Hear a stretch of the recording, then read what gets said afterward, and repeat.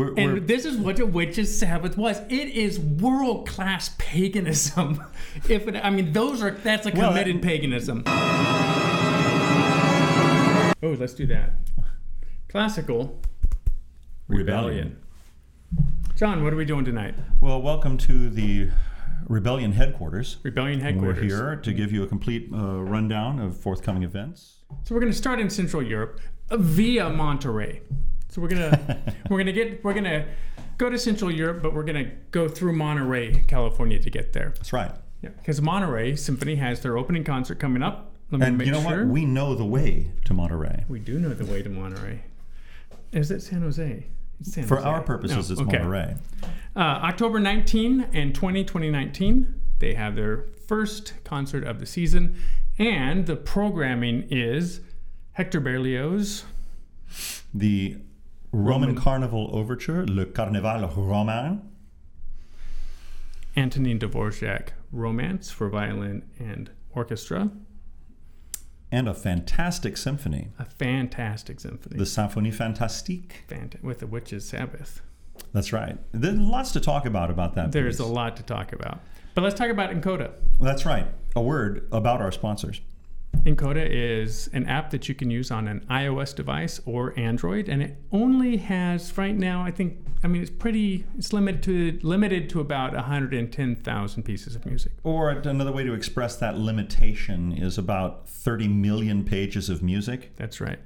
So you can explore 30 million pages of music for $9.99 per month. I think I'm enjoying it immensely. And you have publishers, but these are fresh scores. They're not like not like IMSLP scores with markings on them that have been scanned. These are fresh digital scores from Baron writers, from Boozy and Hawks. Right? I think Boozy. Yeah, Ricordi. And Novalis, major publishers. In the business, you do see a lot more people using their digital devices in lieu of a score. I mean, you can write on it, you can make notes on it with an electronic pen device.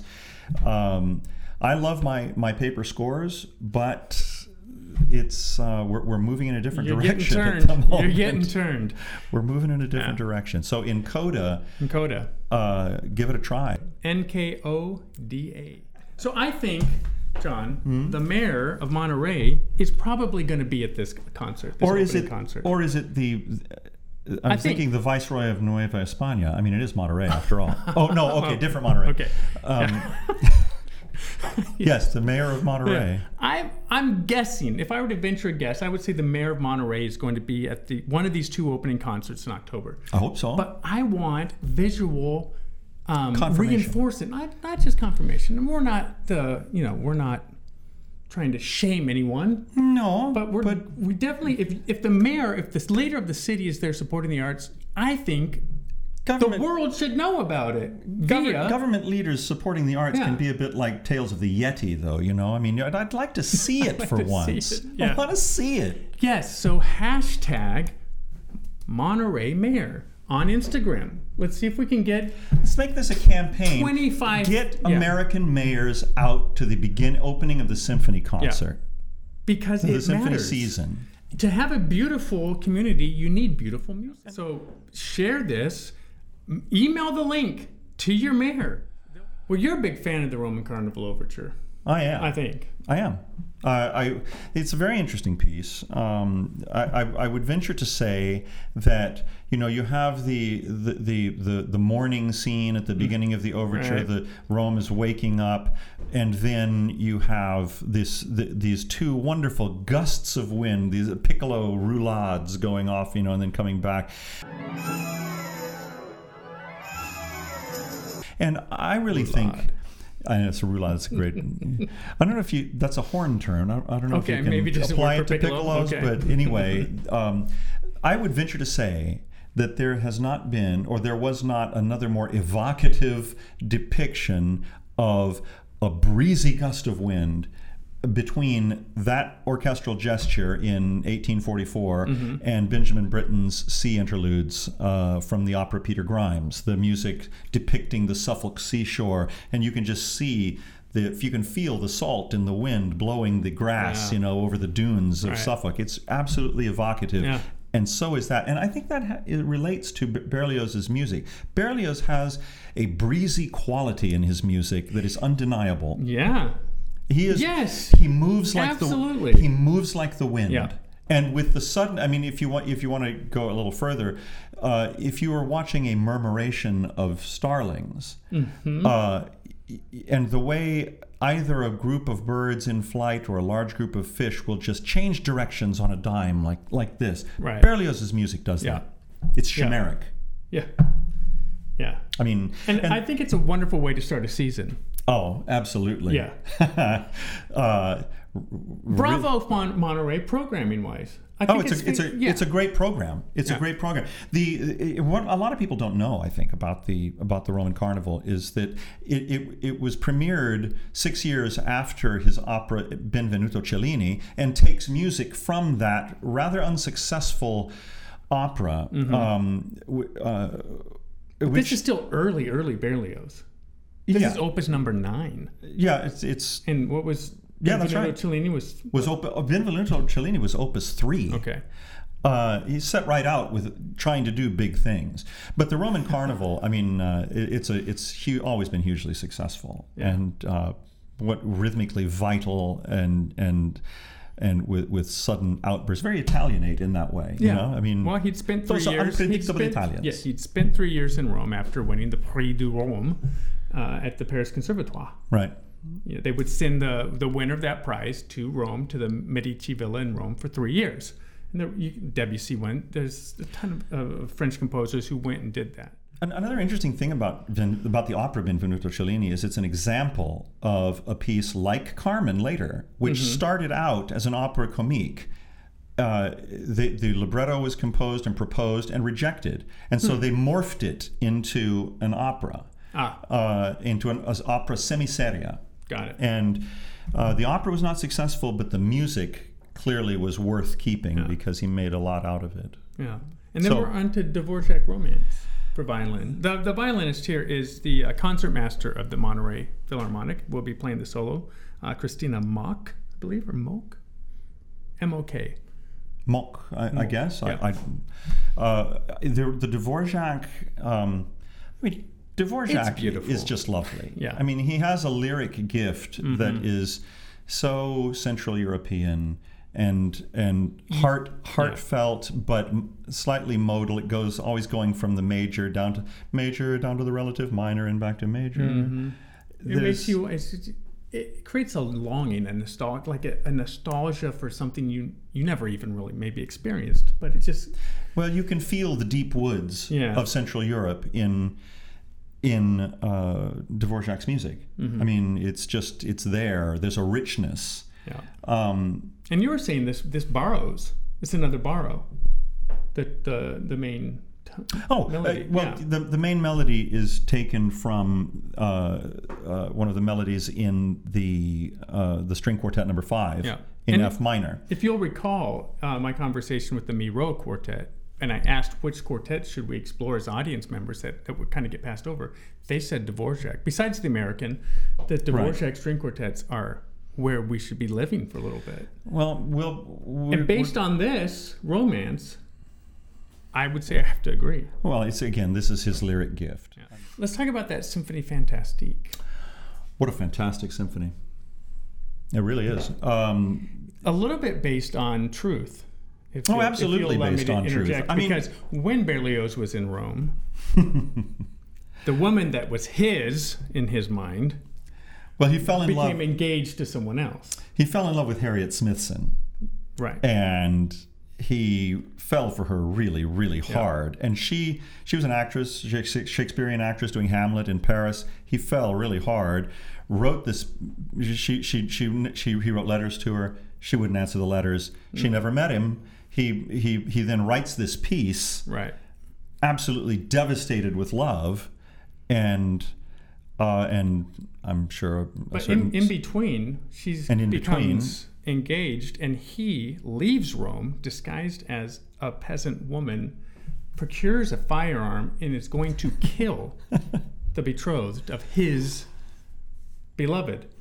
And that's where he doesn't do it, right? He stops. He never gets there.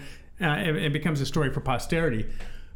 But this idea of this trip he goes on about marching to the gallows and all of that, I'm sure it was going through his head that, okay, if I do this. He's really actually contemplating murder. He's on the road to murder. Well, this is who Hector Berlioz was. The piece itself is, is described as being proto-psychedelic, because he supposedly wrote it had the vision of it under the influence of laudanum, opium. Yeah. And Bernstein said about it that he said Berlioz got it right. You take a trip and you wind up crying at your own funeral, and that's the whole that's the what do they call it, the Schenkerian analysis, the condensed analysis of the trajectory of the Symphonie Fantastique. Of course, the March to the Gallows, the famous use of the Dies Irae. Mm-hmm. How old is that? 1,000 years? Oh, probably about. Yeah. I don't think it's ancient. It's probably as a chant piece. It's probably from just after the millennium. Okay. Around then, but it's something that has been used in so many other. As a cantus firmus. Below other melodies. It sneaks into the Rhapsody on a Theme by Paganini by Rachmaninoff. Yeah, he used it. Yeah. And in order to give it its this drug-infused, psychedelically tripping character as he's preparing to go to his death for his beloved up the gallows, it's the interesting thing that. You won't hear this if you go to the concert because we don't use this instrument anymore, but it's usually played in the low brass like trombones. Berlioz had it played on an instrument called an ophicleide. And an ophicleide is like a combination of a brass instrument and a saxophone, and it has a very nasal quality. So it was very psychedelic, yeah. And you can hear it if you listen to the Roger Norrington recording with the London Classical Players. Okay. He uses original instruments, narrow bore brass, and ophicleides, and it's creepy. Mm-hmm. I mean, it's really a great piece for Halloween. I want to talk about the Witch's Sabbath because the Witch's Sabbath is a part of that procession. And what a Witch's Sabbath is. Now, I'll first state that there's no evidence anywhere that a Witch's Sabbath actually ever occurred. However, if it did, this is what would happen. This is the Night on the Bald Mountain is also describing Witch's Sabbath. So the witches would make their brew on the mountaintop or in the woods, deep in the woods, and they would brought a kid with a baby goat, a young adolescent goat with them.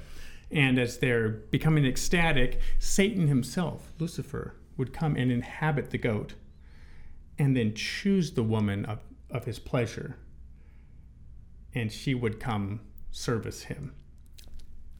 And we're not talking about like washing the windshield and checking the tires. I think you know what I'm talking about. This is a full service. A lot of people respect classical music, but we love classical music. So if we come off as disrespectful, please understand we love this art form. This is what a Witch's Sabbath was. It is world-class paganism.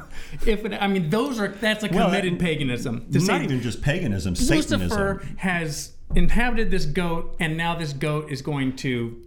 Well, that's why the why Mussorgsky's piece is so great. It is. What a depiction. But but this is another one. Mm-hmm.